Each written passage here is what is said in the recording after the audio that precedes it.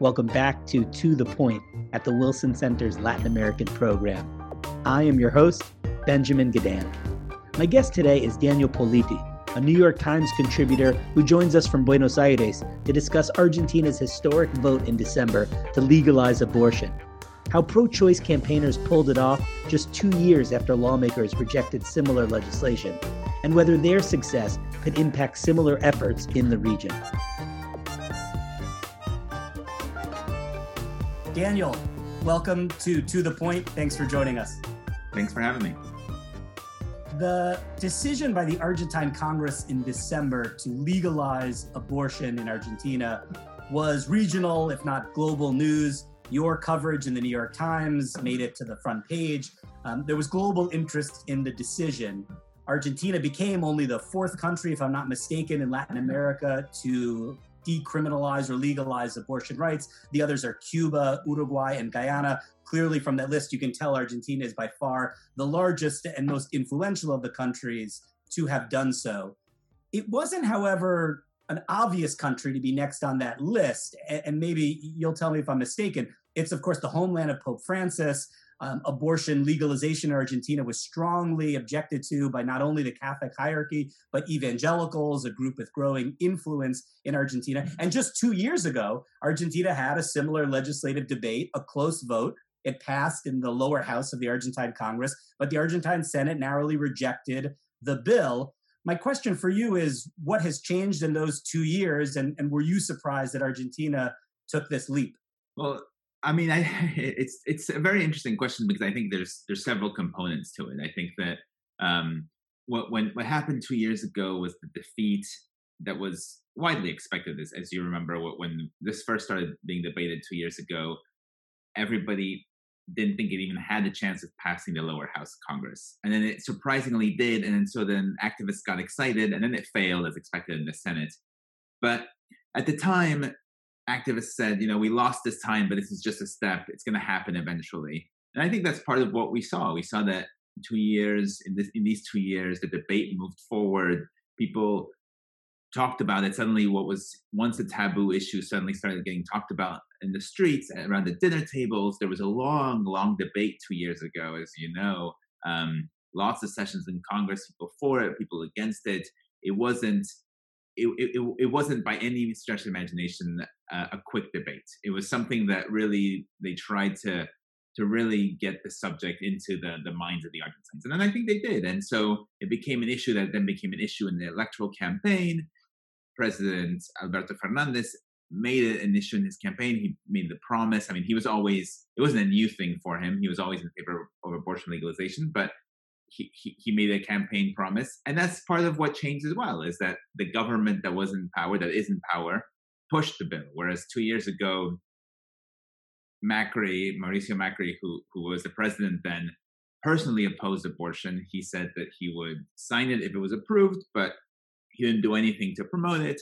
And anybody who knows anything about Argentine politics knows that, the president has a lot of power. The president has a lot of power to move legislation. So having a president, and we can talk about this later, probably a vice president who is very powerful and has a lot of influence, really made the difference. The 2 years of debate, I think, brought to light that abortion in Argentina takes place already, right? And it has for a long time across demographics, generally not permitted, not under the narrow exemptions that had existed, but that it's fairly common in the country and results in a lot, particularly for the lower classes who don't have access to proper healthcare, in injury and even death. And it seemed like that was emphasized in this movement. There also was this idea from President Alberto Fernandez, who you've mentioned, to couple abortion legalization with efforts to support childcare and the decision to keep a child and raise a child with greater support from the state. Do you get a sense that those aspects of the debate helped move Argentines who've been on the fence? Definitely. I think that this idea of that activists seized on from the beginning, and now it became even stronger in terms of the politics. The health minister and Alberto Fernandez himself really focused on this issue, that it's not whether you're saying abortion yes or abortion no. It's whether there's legal abortion or there's back alley abortions, because abortion is already happening. And it's a social justice issue because um, middle class and rich people can get abortions, poor people have a harder time. It's also, there's been a concerted effort to make clear that there is a cost to this prohibition that goes beyond the health. That this idea that before in 2018 talked about, nobody's put in prison for an abortion, nobody, and in these past 2 years, there's been activists that have made clear that it happens. It's rare. It's not something that happens all the time, but women have been criminalized for their abortions. Sometimes spontaneous abortions are criminalized. And beyond that, the abortions that are illegal are often hard to get. There's the case that we wrote about that made headlines around the world about this 11-year-old in Tucumán, Lucia, who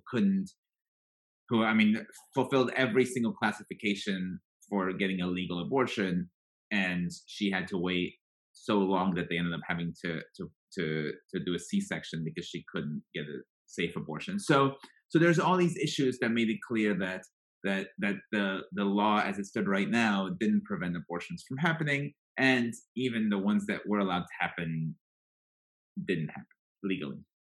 Let's talk for a minute about the politics of the abortion debate in Argentina. 2 years ago, if you looked at the results, you saw that it didn't narrowly turn on party affiliation, even on gender at the time. The votes, at least in the Senate, were split based on gender, meaning that female lawmakers seemed to be just as divided as society at large. You saw the Peronist Party, which is on the left in Argentina, seemingly equally split as the center right in Argentina, the party of former President Mauricio Macri. That doesn't seem to have been the case this time around, except for the geography of abortion rights and the abortion debate, where you still saw more northern conservative provinces voting against. Elsewhere, however, it seems like we saw a significant shift in the Peronist movement and among female lawmakers. What was your take on the politics this time around? Well, I think you're right. I think we definitely saw that what was true 2 years ago is still true now. The northern provinces are where the church holds the most power. Those are the lawmakers that had the most, the biggest rejection to the law. But now what we saw, I think, beyond the fact that there were several new lawmakers who came in, key senators who came in just supporting abortion from the beginning, we also saw that this power of the presidency. These Peronists who were voted against abortion before switched their vote in part because, they say that it had to do a lot with the debate and how it's changed in the past 2 years, but it's also about, the lobbying from the presidency, the way they were able to do that. And the fact that what you mentioned about that is often, given shorter shrift, obviously, in the coverage, but it's still important, is this fact that there was this accompanying bill that did attempt to support mothers who chose to have children. So it was a 1-2 punch, if you will. They're trying to do both things at once, supporting the women who want to have abortions, while at the same time saying women who don't want to have abortions, let's support their decision and give them more subsidies, more help in raising and being able to have these kids safely, these babies. You mentioned that President Alberto Fernandez supported this bill actively. He supported abortion rights in his campaign, and that was a potentially significant factor in the approval by the Argentine Congress. He, however, has not had a very successful first year, at least not in terms of public approval or a particular legislative agenda or economic performance. Argentina logged in 2020 double-digit inflation, a double-digit economic contraction.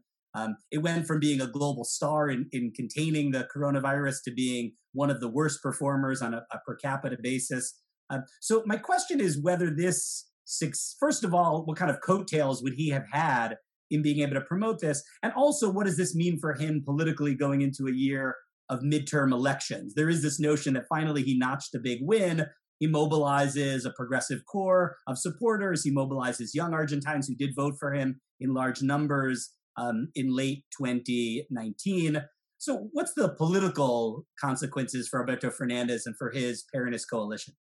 This is a big victory for Alberto Fernandez and his base, and especially the vice president's base, which is a bit more leftist. Those who support Cristina Fernandez de Kirchner are a bit more to the left than what would be considered Alberto Fernandez's base, were very big supporters of the abortion rights movement. So the fact that he could notch in a big victory for his supporters, a fulfilled campaign promise, really is a big victory for him in a year, as you say, that has not been filled with many successes for him. So I think that's important, and not only that, but the fact that he can say, "I fulfilled the campaign promise." I think he really focused on that. The fact that like he made this promise, and now he came to pass in a relatively short period of time. You know, I mean, a few months ago, the expectation was that maybe abortion wasn't going to be discussed this year because of a pandemic, and maybe it was going to be introduced. There was a lot of complaints from the women rights movement about that they were letting this issue go, that they were not going to seize on the momentum that they had on it.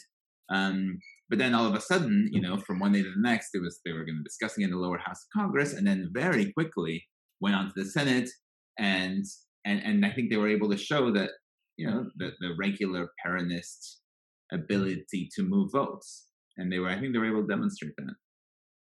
I promise, last question about Argentina, and we'll talk about the implications of this historic vote for the rest of Latin America. It's this question of Pope Francis that I think, you know, has been of interest to people. Number one, that he didn't have the influence some people suspected he might have in Argentina to thwart this vote this time around, but also what his relationship is to the current government of Argentina. When Cristina Fernández de Kirchner was president, she would go to Rome and Vatican City and meet and be photographed with the Pope. He has not, however, visited Argentina during his papacy. It was assumed that perhaps that was because of a distance he felt to a conservative government that governed Argentina. But as far as I know, there were no plans in the short term to visit either. What does this say about Argentine's relationship with Pope Francis and Pope Francis's relationship with Argentina? I mean, it's a big question. It's an important question, and it's a difficult question because it often, and so often is with the Pope, you're left sort of reading signs and trying to interpret, you know, things that are said and handshakes that are not given and handshakes that are given. So it's difficult to speak authoritatively about this, but we do know, obviously, the Pope objected to this measure. I mean, he said so openly, praising a group of women from poor neighborhoods who were fighting against the abortion legalization.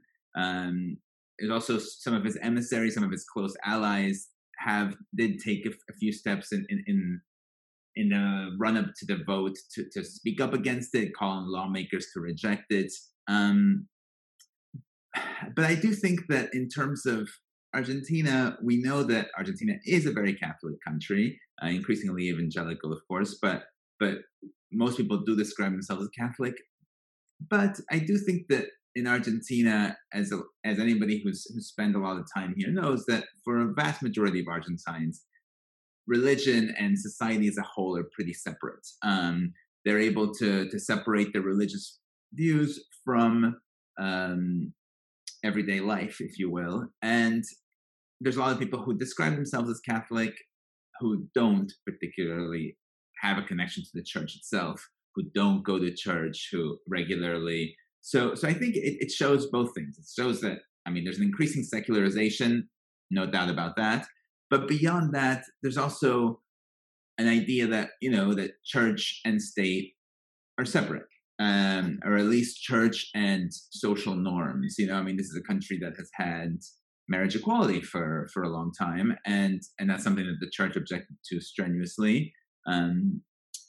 But it got approved, and now it's something that, you know, I mean, I'm not naive enough to think that it's the same in Buenos Aires as it is in Salta. Obviously, you know, there's still discrimination and there's still and all that, but it's something that society itself has moved forward on. And I think these sort of social issues, I think as a general rule, Argentines can compartmentalize these views.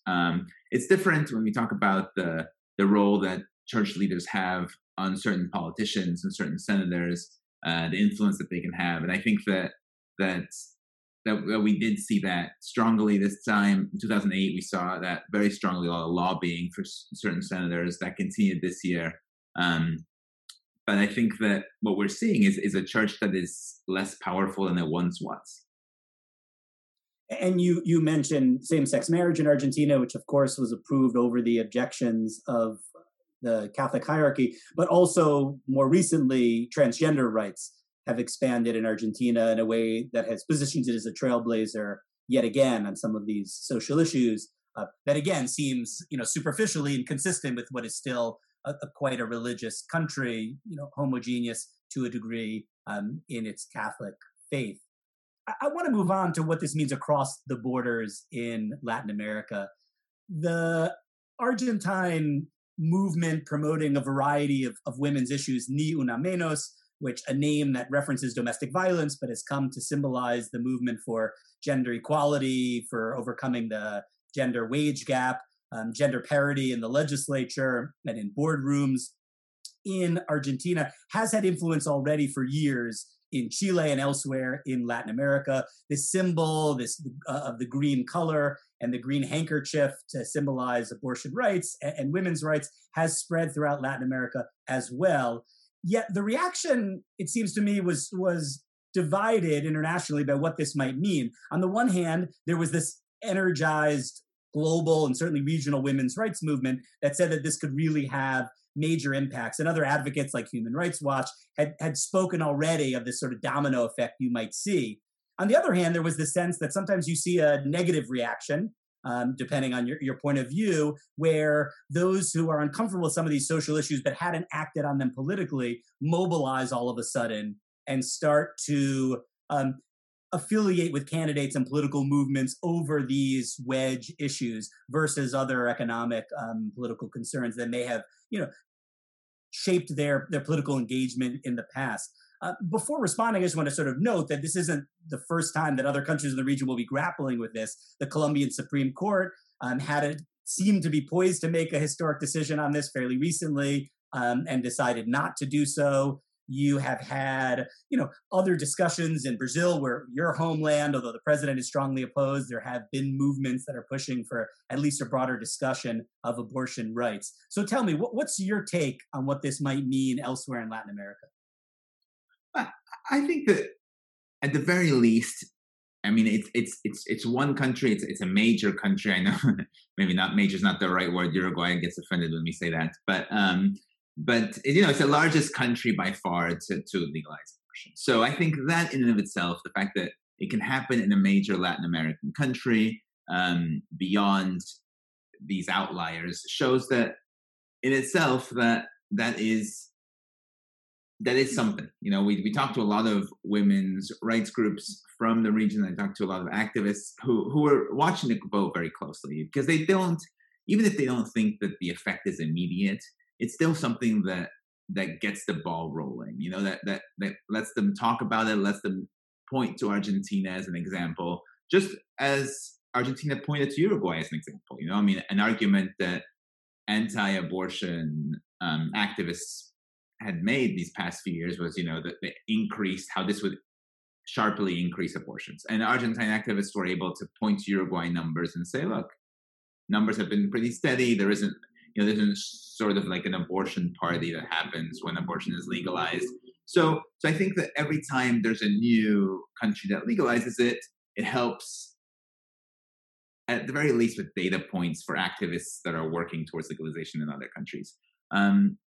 And beyond that, I do think that it's important to note this idea of Argentina as sort of like a trailblazer in these terms of human rights issues, and the trailblazer for the region, some place that it's not just human rights activists to see these. Even I talked to a head of the evangelical churches in Argentina when this was being discussed, and he told me straight out that that a lot of his partners in other countries in the region were looking very closely because they knew very well that as Argentina goes, often the region goes too. So there is this idea that that it's being closely watched on both sides. Now, I think you're right. I think that a lot of attention has been placed on what this will do for abortion rights activists, but it's also going to be, a point that even the Human Rights Watch, which you mentioned, made to me when we talked to them, was that this could also have the opposite effect. It could galvanize the pro-life movement, the anti-choice movement, to really, say, okay, we really need to get our act together and really build up a campaign and get organized. Which, and now they have a lot of examples here. They're, the anti-abortion movement here will work with the anti-abortion movements in the region to help them learn from mistakes and get more organized. I think what we saw in this past month is that the anti-abortion movement is a lot more organized than it used to be. I think 2 years ago they were caught by surprise. There wasn't a lot of cooperation between the evangelical and the Catholic churches. This time around, there was a lot of cooperation. They worked together a lot, and there was just a lot more movement on that side than there were 2 years ago. So I think that it's going to work on both ends. So maybe, I know you cover Argentina as a contributor to the New York Times. You're based in Buenos Aires, but you're from Brazil. You're watching the rest of the region. What countries should we look toward and anticipate one or other of these reactions, either a hyper mobilized reproductive rights movement or this counter reaction from evangelical Catholic groups and from pro-life groups? Where should we be focusing right now? Well, I think in terms of abortion rights, I think Colombia and Mexico are definitely the key. I mean, as you mentioned, in Colombia, they're doing it differently. It's going, if they get the abortion rights, it's going to be through the courts rather than through the legislature. But I think that's an interesting place to be looking at right now. Mexico is a country that, whereas abortion isn't legal in the country as a whole, abortion rights have been expanding in different states. So I think we're going to see a lot more of that. A lot more of those rights will be expanded, maybe at the local level. And on the sorry, one more, if you allow me, is Chile. I think that Chile, with the new constitution, is going to be very interesting what they do. I think that they have a chance to. Well, when we talk to activists, they're very excited about the possibility. Women's rights activists are very excited about the possibility that women's rights will be enshrined in the Chilean constitution in a way that they haven't been in any other constitutions in the region. So what happens there is obviously still very early days in that, but I think we might see something very different happening in Chile than has been happening in other countries in Latin America. Yeah. Before we conclude, Daniel, I think it's important that we point out that this triumph for the women's movement, the women's rights movement, and advocates for reproductive rights is not necessarily indicative of the state of women's rights in Latin America more broadly. I'm thinking in particular of gender-based violence, which was a problem before the pandemic and has really exploded throughout the pandemic in much of Latin America. And so it's interesting. I guess I wonder if you think in Argentina and elsewhere more broadly that this is a signal of the realization of influence for both women in Congress in places like Argentina that has really achieved much higher levels of representation through a quota system, and in a sort of a broader range of women's issues beyond reproductive rights. Are you optimistic that this is the leading edge of much more success in the wage gap, in representation in Congress, and reducing violence? Or is this a very particular issue in a very particular country at a very particular political moment? No, I think that if Nuna Menos showed us anything, and the way it expanded in the region, is that these issues are being talked about. I think that's the key, and I think that's what we've learned a lot about in the past 2 years with the abortion rights movement specifically, is once you get these issues out of the closet and into the dinner tables and into conversations of daily life, that's when change starts to happen. And I think that we've seen the fact that Nuna Menos exploded the way it did shows that there was a big appetite for this in Latin America. As we know, it's a very machista society. Gender-based violence, as you say, is very high across the region. And Nuna Menos has been going on for more than 5 years now, and it's not like the problem has disappeared. Hardly. So these are obviously not a cure-all solution. These aren't issues that will disappear from one day to the next. But by talking about them, by bringing them out of the shadows, and suddenly discussing them openly, I think that at least change starts to slowly happen. Minds are changed. It's when you're talking about something like this, it's more than just about one issue. Obviously, it's about women's rights in general, accepting, understanding the reason why there's fewer women in power, how women work differently than men, how women can work together for these issues that, like them, as you mentioned. I mean, in the Senate, if this was approved in Congress the way it was now, is a lot had to do with the way women work together, women lawmakers work together across party lines, ignoring old party bosses who said this couldn't be done and got it done. So I think that in Argentina, at least, and in much of the region, I think, again, Chile with the new Constituent Assembly will be very interesting what will happen there. We are seeing a growing women's movement, and I think that what that will mean will be, I mean, inevitably, it will mean an increase in women's rights and the discussion of women's issues.